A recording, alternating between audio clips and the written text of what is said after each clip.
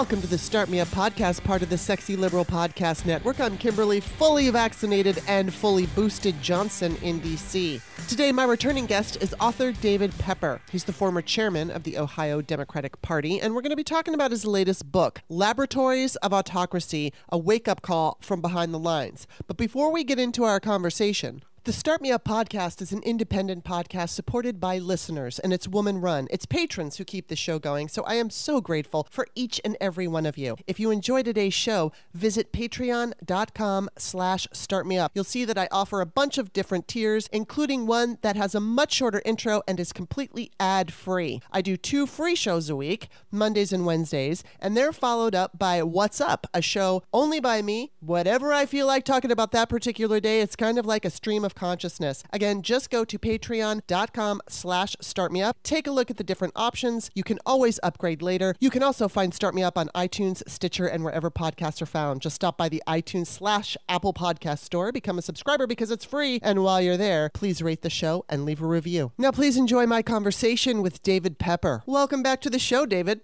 Thank you. Good to be back with you. Yes, it is. I'm glad you're here. You wrote a new book, and we're going to talk about it. But before we get into that, would you just refresh everybody, tell everybody who you are and what you do? Sure.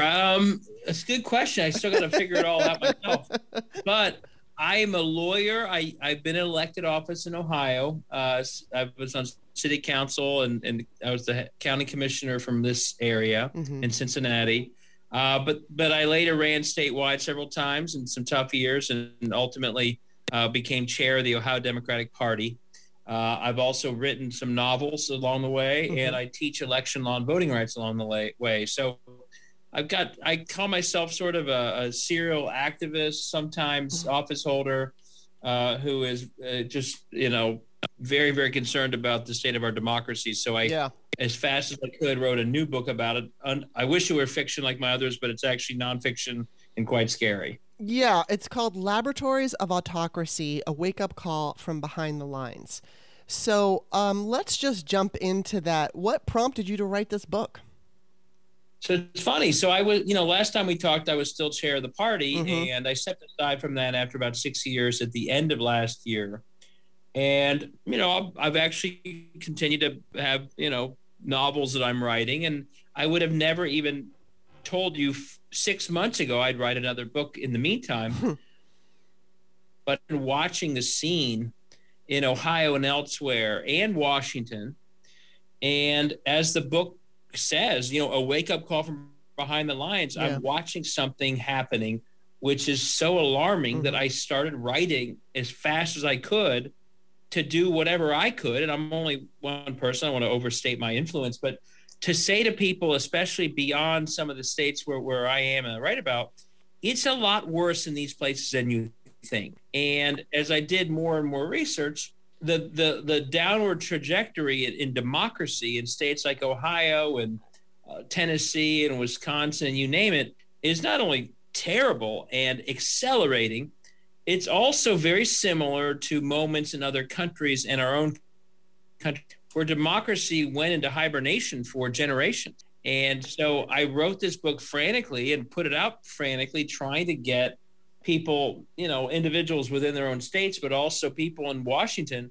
to see that this is not the standard stuff we're used to seeing in politics. Yeah. This is not even that. We'll talk about gerrymandering, I'm sure. This is not the gerrymandering of 2011. It's much worse. It's much more brutal. And if we're not careful, it'll be much more permanent than anything we've seen in our lifetimes. That's a really good point. And it's something that I'm noticing. There are too many people out there who are, complaining about the Democrats not doing enough. And there was one person specifically who commented it this way, but I'm seeing it echoed from other, just say Twitter users, basically like, oh, well, the Republicans are going to mess everything up, and then the Democrats are going to come back and clean it up. And they're referring to 2022 and 2024. But what you just said is, so we're not, if they take control, whether it's because of cheating, which of course it would be cheating, or gerrymandering, which I guess isn't cheating, but it's a form of it. They're not going to give it, but they're not going to have a fair election. And I don't know how many I don't know if enough voters recognize that, because it's not just Democrats now. It's just like in 2020 with Donald Trump, there were all these people, including conservatives, who came out and voted for Joe Biden. They might have voted down ticket red, but they voted at the top blue because they just recognized Trump was horrible. But I don't think they're always recognizing that the rest of them are now just marching in lockstep with this new fascist movement. But I want to just repeat, Laboratories of Autocracy, a wake-up call from behind the lines. Now, that is a dramatic title. So I'm just going to ask you, do you think it's really that bad in states around the country? Yeah, I really do. And I, we have this long history of sort of, in a glass half full Americana way saying, oh, states, they're these laboratories of democracy and they do great things, and then those things become national. And isn't that wonderful? And that has happened over the years. The fight for marriage equality was a state by state sort of domino that kept falling, or the New Deal, some of those ideas came from states. And we even know that Mitt Romney's healthcare plan went national, but there's a much darker side of our history too. Yeah. And that is that states can do very bad things to their own people. And as they do those bad things, other states can learn from them. And we're seeing that, that was Jim Crow, basically. Well, we're seeing it again now, that these states, and it's really accelerated since 2010. They are literally taking a battle axe to central pillars of democracy all the time. And as the book says, they're operating essentially as laboratories, meaning, especially in states where they've rigged their own state house districts, they take these steps without any accountability. They aren't going to lose because of them. And so they're always doing these different steps all over, and the other states are all learning from one another.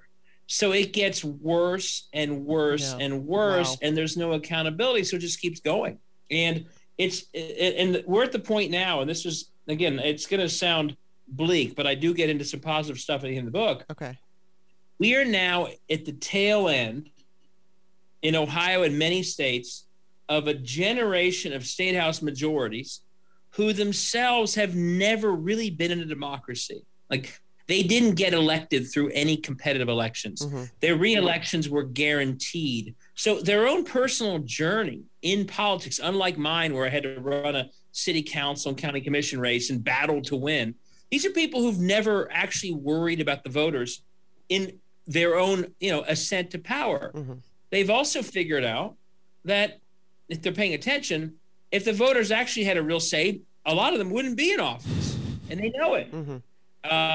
And that's, so they also are the people that control the levers of our elections, whether it be presidential electors or districts or voting rules. So you have a group of people who literally themselves have never been in a democratic system. They're scared of democracy because it means they'd lose because they're so extreme.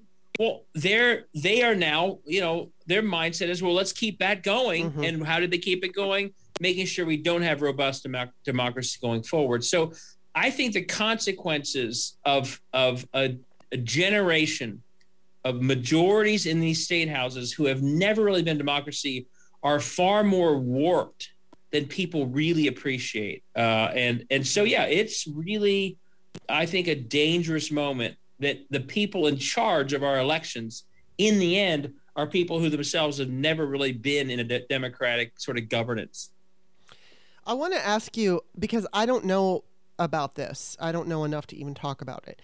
But Kyle Griffin tweeted out the other day, federal and state investigators are examining an attempt to breach Ohio County's election network that's strikingly similar to a Republican-fueled incident in Colorado. Data in both instances were distributed at a symposium hosted by Mike Lindell. Somebody else commented and said it wasn't a mere attempt. The perpetrator smuggled unauthorized hardware into a government official's locked office. The device was then actually used while hooked into the secure elections system network.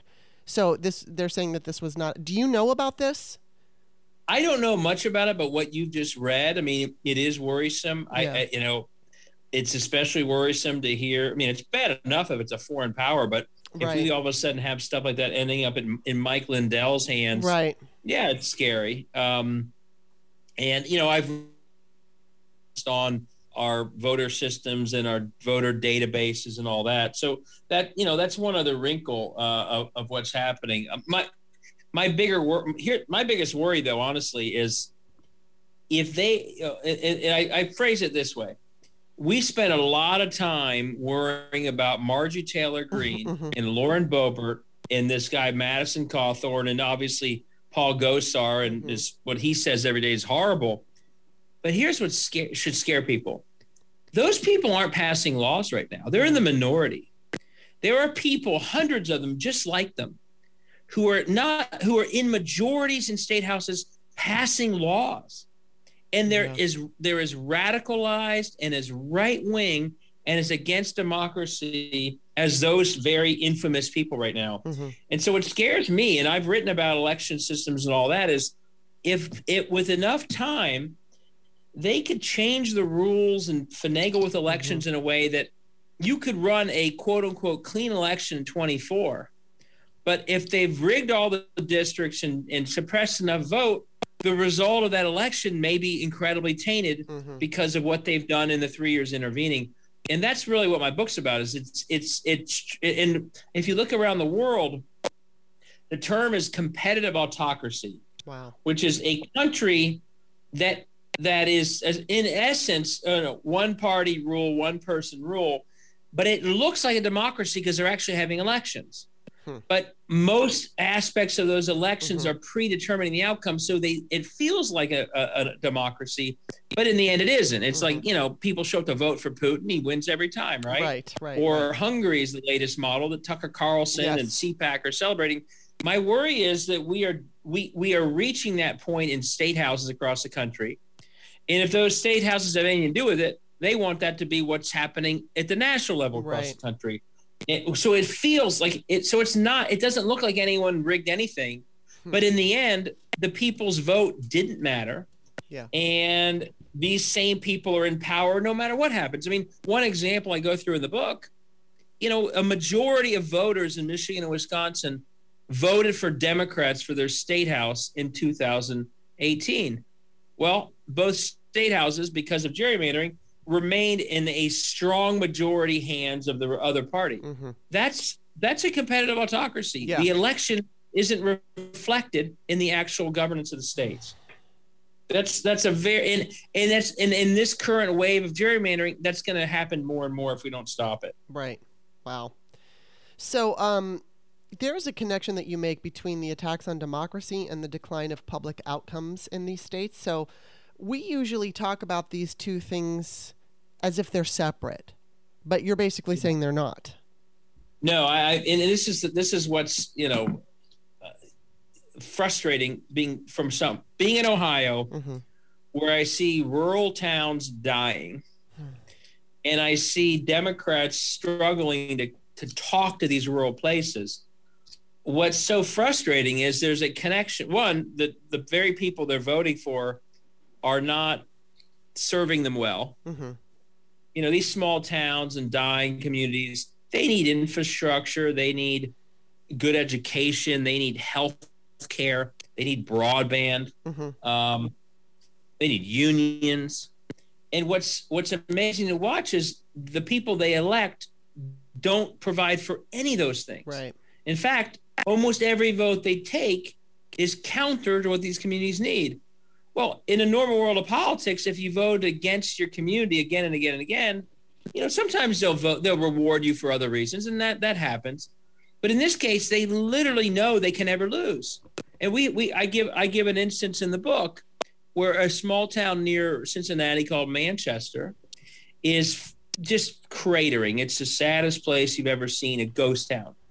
The main street is a block from the Ohio River, but it looks like it's, you know, it hasn't had anything since the 50s, 1950s. Yeah. The citizens of that community asked for a meeting with their state senator and said, Mr. Senator, what are you going to do about what's happening? We want to turn our town around. He told them, well, sometimes you have to move. Oh. So he's the elected guy. You know, they should tell him to leave, not the other way. But in a world of gerrymandering, these people literally get to vote for policy after policy to destroy these towns. And then they're so, comfortable in their gerrymandered districts, they can even tell their own citizens that they should leave. And that's just, so I think there's a direct connection between, one other thing, part of these state house cultures, endemic to this gerrymandered rigged elections, and the fact that most people can't name their state senator or state house member, and I get into that in the book, is also clearly corruption. I mean, these state houses are corrupt all over the country, and sometimes it's egregious corruption that leads to people being arrested. But most times, even if it's not that, it's sort of a broader pay to play. You do what the private lobbyists and interests want, whether they're utilities or telecom, or, for-profit charter school scams. And so not only do these people not feel any accountability back to their towns, but what they vote on in those state houses is usually taking public assets and giving them over to large private interests. And the citizens of these towns pay the price. In Ohio, they've given out tax breaks at the high end for years. How do they pay for it? They took money from local community funds, local government funds. They gave millions to the biggest donor who ran a for-profit online school scam. Where did it come from? The public schools in their districts. Wow. And so they literally are spending now. Why can they do that? Most people don't know who they are, and they have gerrymandered districts, so they can't lose. So they really have no incentive to deliver strong public outcomes. And that's why public outcomes in states like Ohio are cratering, like terribly. Healthcare, schools, education, student debt, all those figures are going the wrong direction. But none of these people are held accountable for any of it. What do they have an incentive to do? Keep the big donors happy. So they're giving public funds and public assets to the private players who give them money, and that's the incentive system. So there's a direct tie to a lack of democracy and the collapse of these small towns. And Democrats need to figure out how to start making that case, because we know we're getting crushed in rural parts of this country, 80-20. Well, if you start pointing out that the reason this small town is dying is because they've rigged their districts so there's no accountability, and they're giving your dollars, your preciously few dollars, to scammers and big donors, and that's why your main street looks like hell or your school is underperforming, you start to make the case that as to why they should consider someone else.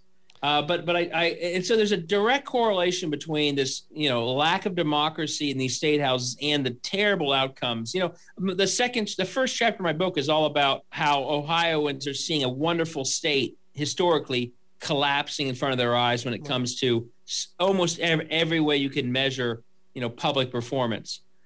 And it's directly a result of a broken, rigged state house that in the end runs the state more than governors and any other statewide office holders. So the next question that I have, you make an argument about how the filibuster shouldn't apply in the case of steps to protect democracy, that even the founders would have said no. So why do you think that? So what's interesting about that question is, and it's something that most people don't see as part of the history building to our Constitution. The founders were very worried that they were giving a lot of power to states. Now they were happy to give power to states. Here they get to control electors for the presidency. They get to control the creation of most of the voting rules, time, place, and manner of elections. They get to draw district lines. They worried that if states ever fell into ever became non-democratic, small d, that given the power they had given to states, that those states could actually undermine the entire national democracy. And they were Madison wrote about this at length. They were specifically worried that private interests, or as they called monarchical interests from the King of England, could actually, if they ever controlled a state, that state could get corrupted in a way that they would use these levers over our elections to undermine democracy. And you look at what's happening in our country today with ALEC and some of the donors I mentioned and the Heritage Foundation, and how behind the scenes they're using these state houses almost their puppets to write election laws and economic regulation. It's exactly what the founders were worried about. What is happening was the state governments are sort of the Achilles heel of American governance, and if used in the wrong way, could do a lot of damage. The founders wrote about that, but they didn't just write about it. They actually wrote a sentence in the U.S. Constitution called the Guarantee Clause. And that sentence says, the federal government shall guarantee a Republican form of government in states. And when they wrote Republican form of government, they basically were, if you go back and look at what they meant, it was democratic governance. The people were sovereign. So they literally wrote a clause in the Constitution, unlike any other in the Constitution, where they say, we must guarantee that all states will remain democratic. And they wrote that because of the risk I talked about. So if you're looking, if you look at this debate on the filibuster, and, people can debate the filibuster in all sorts of ways. When should it apply? When shouldn't it apply? Should it ever apply? But even if people say, I think it should apply in many places, the founders would look at you and say, that's fine, but it shouldn't get in the way of our guarantee to have democratic governance in states. That's crazy. Yeah. The idea, especially when the filibuster is basically being applied on behalf of the states that are not meeting the democratic governance requirement. You're letting the people who are literally violating that clause stop you from enforcing that clause. So the whole point is, they understood the risk. And today, again, maybe you have a lot of good faith exceptions to the when the filibuster or should be used or not. But the one very clear area where you read the Constitution itself, you should never let the filibuster get in your way is if you're trying to protect democracy itself in states. It makes no sense. And I hope, and I've sent this to some of the people I know in Washington, I hope they sort of do that kind of research and see that this is just no place for the filibuster to stop people from doing the right thing. Yeah. There's a lot of other reasons that it shouldn't, be used here. One is that state governments, the whole point of filibuster is respect for the minority, right? Well, these state governments are passing voter suppression without any concern whatsoever for the minority voters. Yeah. Like, they don't care if there's not one Democrat voting for their rigged map or their voter suppression law. So if they're doing that all across the country, but at the federal level, we say, well, we can't protect against attacks on democracy unless we let the very people attacking it until they agree with us. You're playing a game of asymmetrical warfare that will cost us our democracy. So it's just, I watch very frustrated, and I hope if we allow this short window to close without protecting voting rights and protecting against gerrymandering and doing other things I mentioned in the book, it will be something that I'm afraid my 4- and 7-year-old will spend most of their life trying to overcome. Yeah. I mean, the next thing I want to talk about is kind of twofold. First of all, The Guardian put out a story that the U.S. has added, it's been added to an annual list of backsliding democracies for the first time. And it was the International Idea think tank that came up with this. They basically said that a historic turning point came in 2020 and then 2021 when former President Trump, I don't even like calling him the president, questioned the legitimacy of the election, and then also the decline of quality of freedom of association and assembly during the summer of protests in 2020. And so I guess what I was just going to ask you, and you kind of already answered it, is we've got this couple of voting rights bills, and we've got the filibuster that's kind of standing in the way. And so my question was just going to be, if we can't get these passed, do you think that's it? No, but I do think first of all, I hate to say it, I'm glad they're marking us on that list. If what is happening in our state houses were happening in another country, we would literally say it's sliding into autocracy and away from democracy. Yes. But because it's happening in our state capitals, we don't treat it the same way, and it's a huge mistake. My only argument with the group you mentioned is they're not going far enough. It's not just, the attacks on protests and the encouragement of vigilantism are part of a broader move towards autocracy. Trump's rhetoric is as well. But these state houses are ignoring their own constitutions.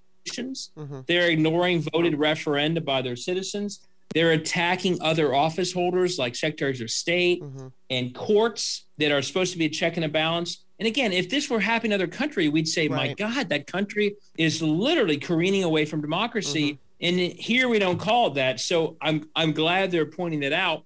So I think that I didn't mean to be too casual about my answer. We have to fight this at every level. So what I don't want to do is leave individual citizens with the impression that the only thing to be done is federal. But I do worry that without serious federal resistance to this, all the other work won't matter. And the lesson is very clear. In Jim Crow, resisted the Jim Crow movement for some time, and that resistance worked. The minute they pulled back from that, Jim Crow took over. So you need a robust federal resistance. Like the founders said, they guaranteed it would happen. You need this Congress to protect voting rights, to protect other rights that are being attacked, by that Texas law and others, to protect against the worst of gerrymandering. And my fear is without federal protection, all the other people like myself and you and others trying to rally the troops at the state level will not succeed. The federal response is a key part of the overall response. But on the flip side, we should all be just watching DC. I mean, one of the reasons we're in this dilemma is that we have allowed Washington to be the center of everything, and we have not been paying enough attention, as the Koch brothers have for years, to state houses, to local offices, to registering voters every single day, to recruiting candidates every single day. So we need Chuck Schumer to get this through the Senate, and the House has done its job. But we also need to immediately redefine the battle we're in as a battle for democracy, not just a battle over a few electoral college votes in swing states or a few swing Senate races. It's a battle for democracy. And that means every single year we have to wage the battle in every single state. There should be no state in our country that isn't a democracy. So we should be fighting this everywhere. We should be running people for state house offices in every district of every state, giving someone the gift of an unchallenged incumbency. We should never do that because it means they win not just the election, but they have a monopoly on information. It lets them keep doing the terrible things they're doing. So we need to redefine the whole battle is a battle for democracy and as a long battle. So you're doing it every single year and making progress. Too often Democrats, we view everything we do as sort of by that cycle. If it doesn't work, we quit, we start over, we yell at each other. This is a much longer battle than that, and we have to think about it that way. I want to ask you your opinion on this. So let's just say Biden and the Democrats pass the Build Back Better. And we start seeing, the benefits of that bill, whether it's broadband, better roads, bridges, etc. Do you think, because oftentimes people who are comfortable really, don't have motivation to vote. I think the Democrats are thinking, when they see that they're getting all of this benefit through us, they're going to want to preserve it by running to the polls. But I think the opposite happens. And so let's just say best case scenario, we do get some voting rights bills passed. We get rid of that gerrymandering and make it easier for people to vote. Do you think that them feeling so comfortable will lead to apathy? I hope not. I agree with you that and I experienced it. I ran for office statewide in 10 and 14. And Obama did an amazing job getting us out of the Great Recession, and people weren't as motivated. And that's why I think what they're doing on infrastructure and Build Back Better are both essential. but I think that people need to, we need to have the energy of a President Obama year next year. And that needs to come from economic concerns, but it also has to be that people realize that the stakes of 22 are every bit as much as not just any old presidential election, right, but the the most pivotal ones of our lifetime. Yes. I mean, if you were fired up for Barack Obama in 2008 against McCain, I'm going to be very clear.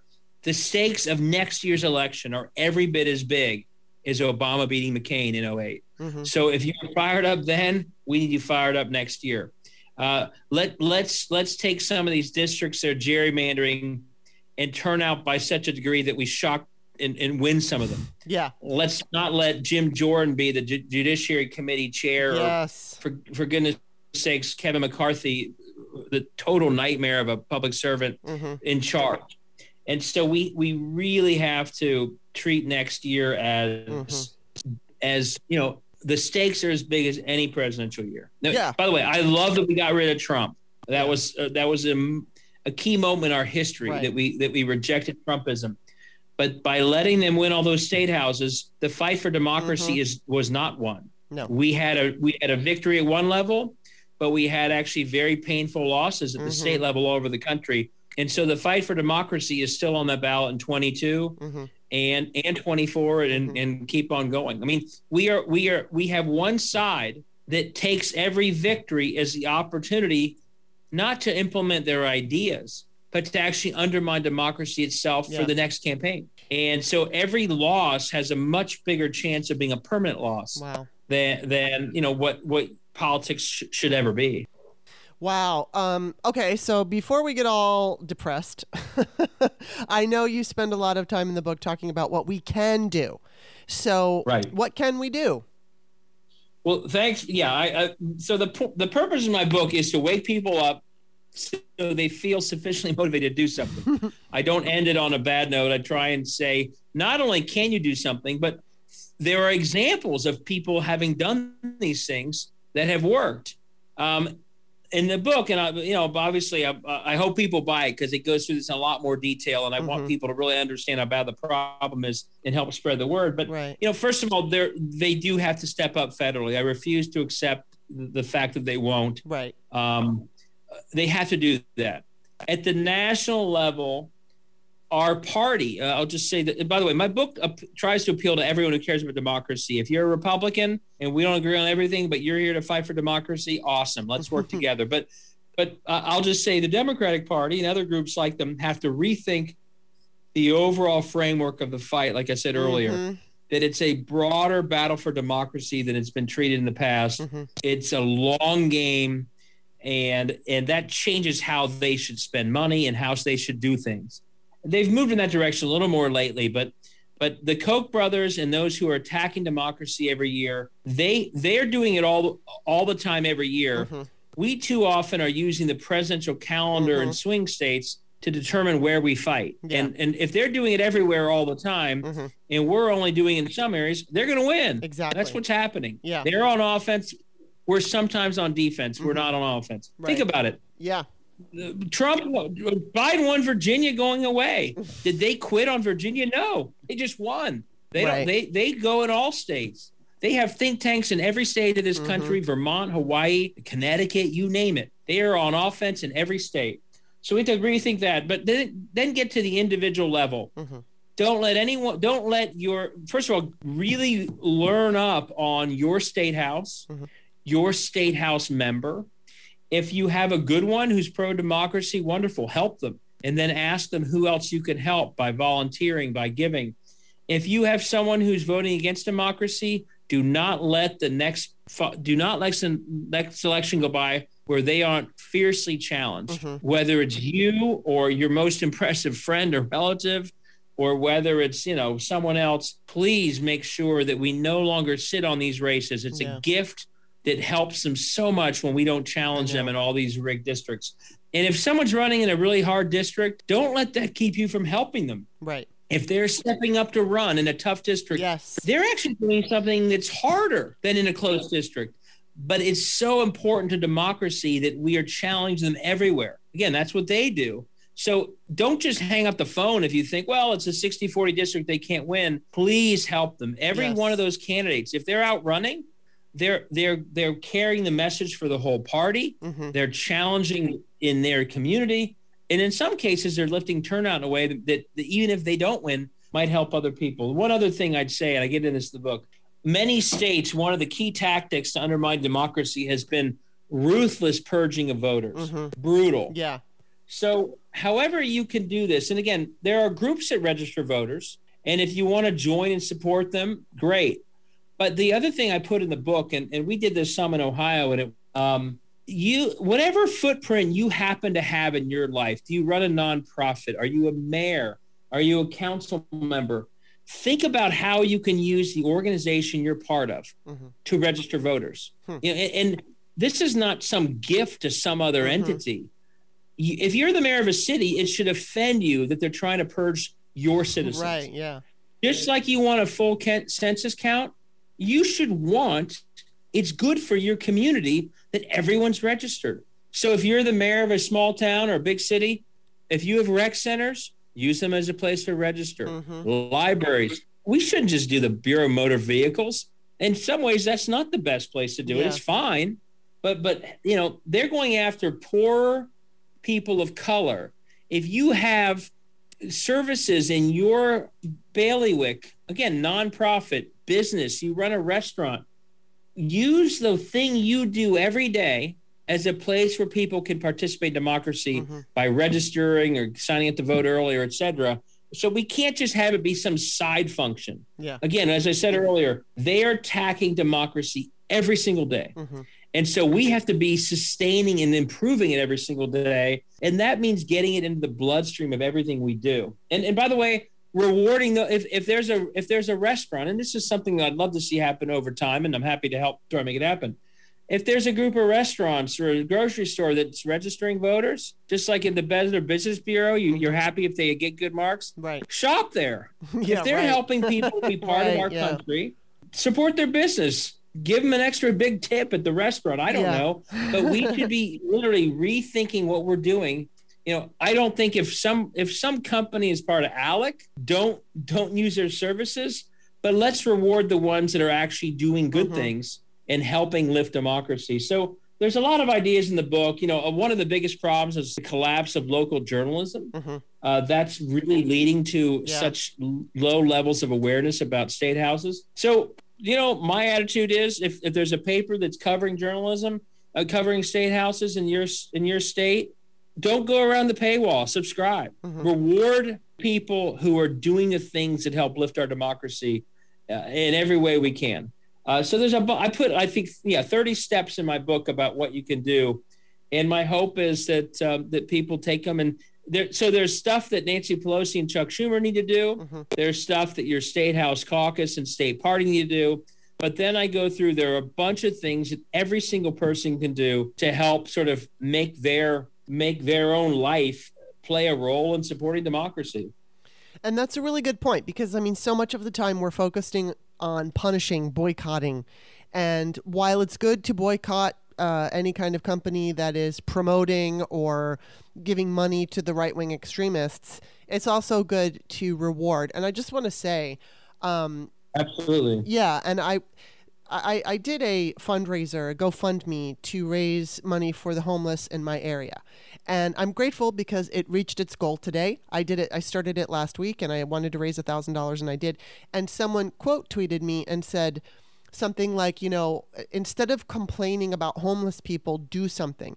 And what was really great about this campaign was, and I found out when I was putting it together, that all I had to do was, when I was filling out the GoFundMe, I wrote the name of the homeless shelter and it kind of popped up and I clicked it. And then I found out that I didn't have to touch the money at all, that it automatically goes into via PayPal.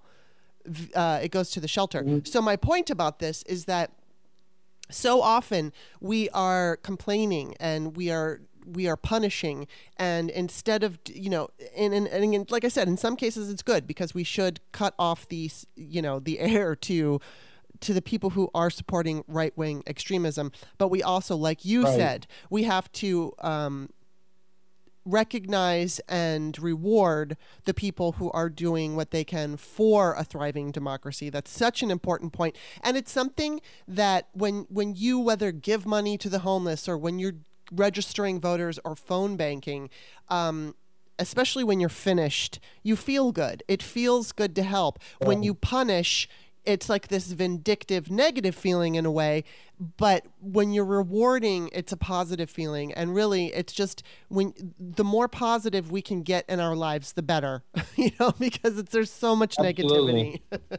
There is just so much negativity. The other thing I'd say is, if you know the mayor of your town, just without, not a negative way, just say, hey, have you ever thought you could register voters in your rec centers or City Hall? Yeah, right. Put it as part of the bloodstream, and then when they do it, celebrate the heck out of them. But right. if you're on the board of a nonprofit, a youth club, or like you said, a homeless shelter, bring up, hey, you know what? They're purging our members. Yeah. They're purging our constituents. Let's start registering them every time someone comes through.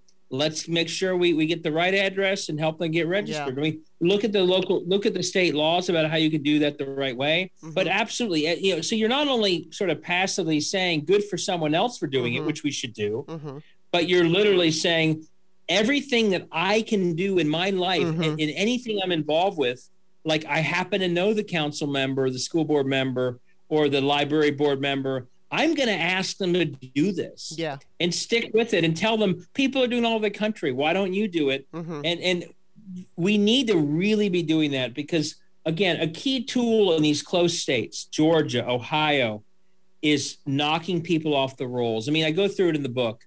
It's devastating when you see the numbers of people in our large urban areas in Ohio that were purged over the last decade. They didn't move, they didn't die, but they were knocked off the rolls through a really brutal purging process that basically would purge infrequent voters. Right. And so we need to get all those people back on the rolls. And here's what I put in the book. If we just wait for the campaigns to do it, they'll do it far too late because of the way they're funded, and they'll only get to some of the people. And so we should be doing all the work in advance by kind of making it a mainstream everyday activity that we all do. Yeah, absolutely. Absolutely. The last thing I want to ask you about is, now, I mean, we're talking, everything that you've written about and we've been talking about today involves voting specifically, what people can do. And you did mention the federal. So I'm just curious to know what you might think of with Merrick Garland, possible investigations into the Trump administration. And again, whether it's Merrick Garland, whether it's New York, whether it's Washington, D.C., if they're looking at his taxes, if they're looking at his, inciting violence on 1/6, whatever it is, do you think that in this coming year, do you think we're going to start seeing more like indictments of people higher up? And if we do, the B question is, do you think it would be a motivator for people to be getting out there and voting, especially if we're seeing some of the bigger names having to pay or being held accountable for what they've done? I mean, I think Merrick Garland obviously does not want to look as if it's political. And I will say he's taken a pace that I don't think anyone except for, the people who are going to just be against it no matter what are going to think it's political. I mean, he's clearly, doing it a methodical by the book way, including enforcing the subpoena against Bannon. But I just don't see how you can't be seeking accountability. It's one thing to make sure it's clear that you're not being political, and I'm not saying he's going to do this, but you can't make the fear that you're going to be accused of being political stop you from holding accountable people who need to be held accountable. Yes. Because if they are not held accountable, frankly, even if they are to some degree, they're going to keep going. This is a mission. I mean, Bannon and others say it. They think democracy is not consistent with freedom. Well, that's not in the end, it's not legal. If you take the steps they're taking of insurrections and other steps, in the end, if they're not held accountable in a pretty dramatic way for breaking the law or trying to overthrow our government, it will keep happening. So I think that being methodical is fine. Doing it in a way that you don't look political is fine, but never, and I'm not saying they're doing this, but if anyone were to ever shy away from doing it because they think it would look political, that's when we are going to invite worse and worse and worse. Yeah, absolutely. Absolutely. Do you think that though, that it would, and obviously, as you're saying, Garland is not making political decisions. He's just going by the book. But by the book, do you think if they are going to get some indictments and some real movement on some of these people in his administration, do you think that will motivate voters, or do you think it'll make any difference at all? Let me just say, I think protecting democracy will motivate voters. Right. I think substantive issues like everything in these plans that are being passed will motivate voters. Here's what I'd say. I think the lack of enforcement will motivate the bad players to keep being bad. Right. So to me, that's less about motivating our side. It is more about you. If you don't hold lawbreakers accountable and insurrectionists accountable, the history is very clear. They will do it again. Yeah. And look at Donald Trump. He's never been held accountable his entire life. Yeah. My guess is he laughs at how successful he's been at doing such illegal things over his life in his business and others, and never paying a price. So he keeps doing it. He assumes he'll never get in trouble. And so my worry is that it's the lack of accountability that motivates the worst behavior to never stop and only get worse. Wow. And so I'll just say, in some ways, I think that it could. Like I don't understand why DeJoy is still there. I know it's more complicated but if you got rid of him and put in a better postmaster general, so the mail's sped up, yeah, that could motivate. That would motivate me. People want to see their votes mean something. Right. But in terms of the wheels of justice turning upon insurrection, I think the biggest concern is the motivation you give to those with ill will if you don't hold them accountable. I mean, and by the way, back to my State House, the book, the lack of accountability in these state houses is a key reason why they keep doing all that they're doing. Right. I mean, it's the heart of it. If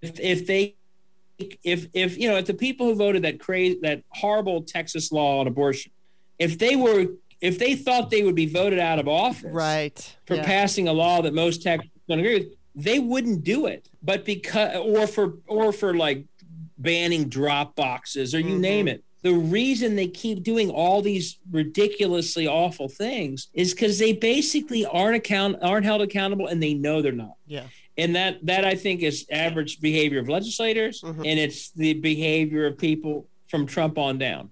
And so the day that they are shocked, like, oh my gosh, we were held accountable. That's the day that maybe they dial back some of their worst plans. Wow. Well, that's an excellent point. So again, the name of your book is Laboratories of Autocracy, A Wake-Up Call from Behind the Lines. I'm so glad you wrote this book. It's so important, and everybody really should read this to get a good idea about what's happening and what you can do. And before I let you go, why don't you tell everybody where to find you? So you can find me at Twitter at David Pepper. And you can, if you want to read a little more about the book, you can go to laboratoriesofautocracy.com. And that talks about me, the book, and also how you can get it. And I'll follow. And you can also sign up to get future updates. I mean, this is going to sound, pretty self-promotional, but I'm going to do it because it's important. Go for it. The biggest problem here, the reason the Koch brothers love state houses is because no one knows anything about what's happening in them. That's where they can get their worst things done. And I wrote the book so that would change, so that people would actually see the raw horror of how bad they've become. And I don't know of another place that describes it. So the reason I'm saying get the book and spread the word is we need thousands and thousands of Americans to wake up to the fact that it's just, as I say, it's the state house is stupid. Mm-hmm. That's where they're going to get the worst stuff done. Stuff that if a mayor did, they'd be voted out of office. Right. Stuff that if a congressional member did, they'd be voted out of office. Mm-hmm. But stuff that, because it's the state house, never leads to any accountability because A, these districts are rigged, and B, because no one pays attention to these places. Right. So please do get that book. And if, by the way, if you're listening to this and you want to have a Zoom meeting with your activist club or a book club, at David Pepper, my website, my Twitter feed, my DMs are open. So send me. I'm doing them all the time, all over the country, just trying to get the word spread about how bad it is and how we can all fight back. Wow. Well, thank you for writing the book, and thank you for doing that. Thank you for coming on the show. Of course, you can find me at author Kimberly, Kimberley. Don't forget that extra E at the end of my name, and I've got my books on Amazon. Thank you so much, David. Thank you for everything you're doing. Thank you. All right. Well, you take care. Happy Thanksgiving. Happy Thanksgiving. You too. Bye-bye.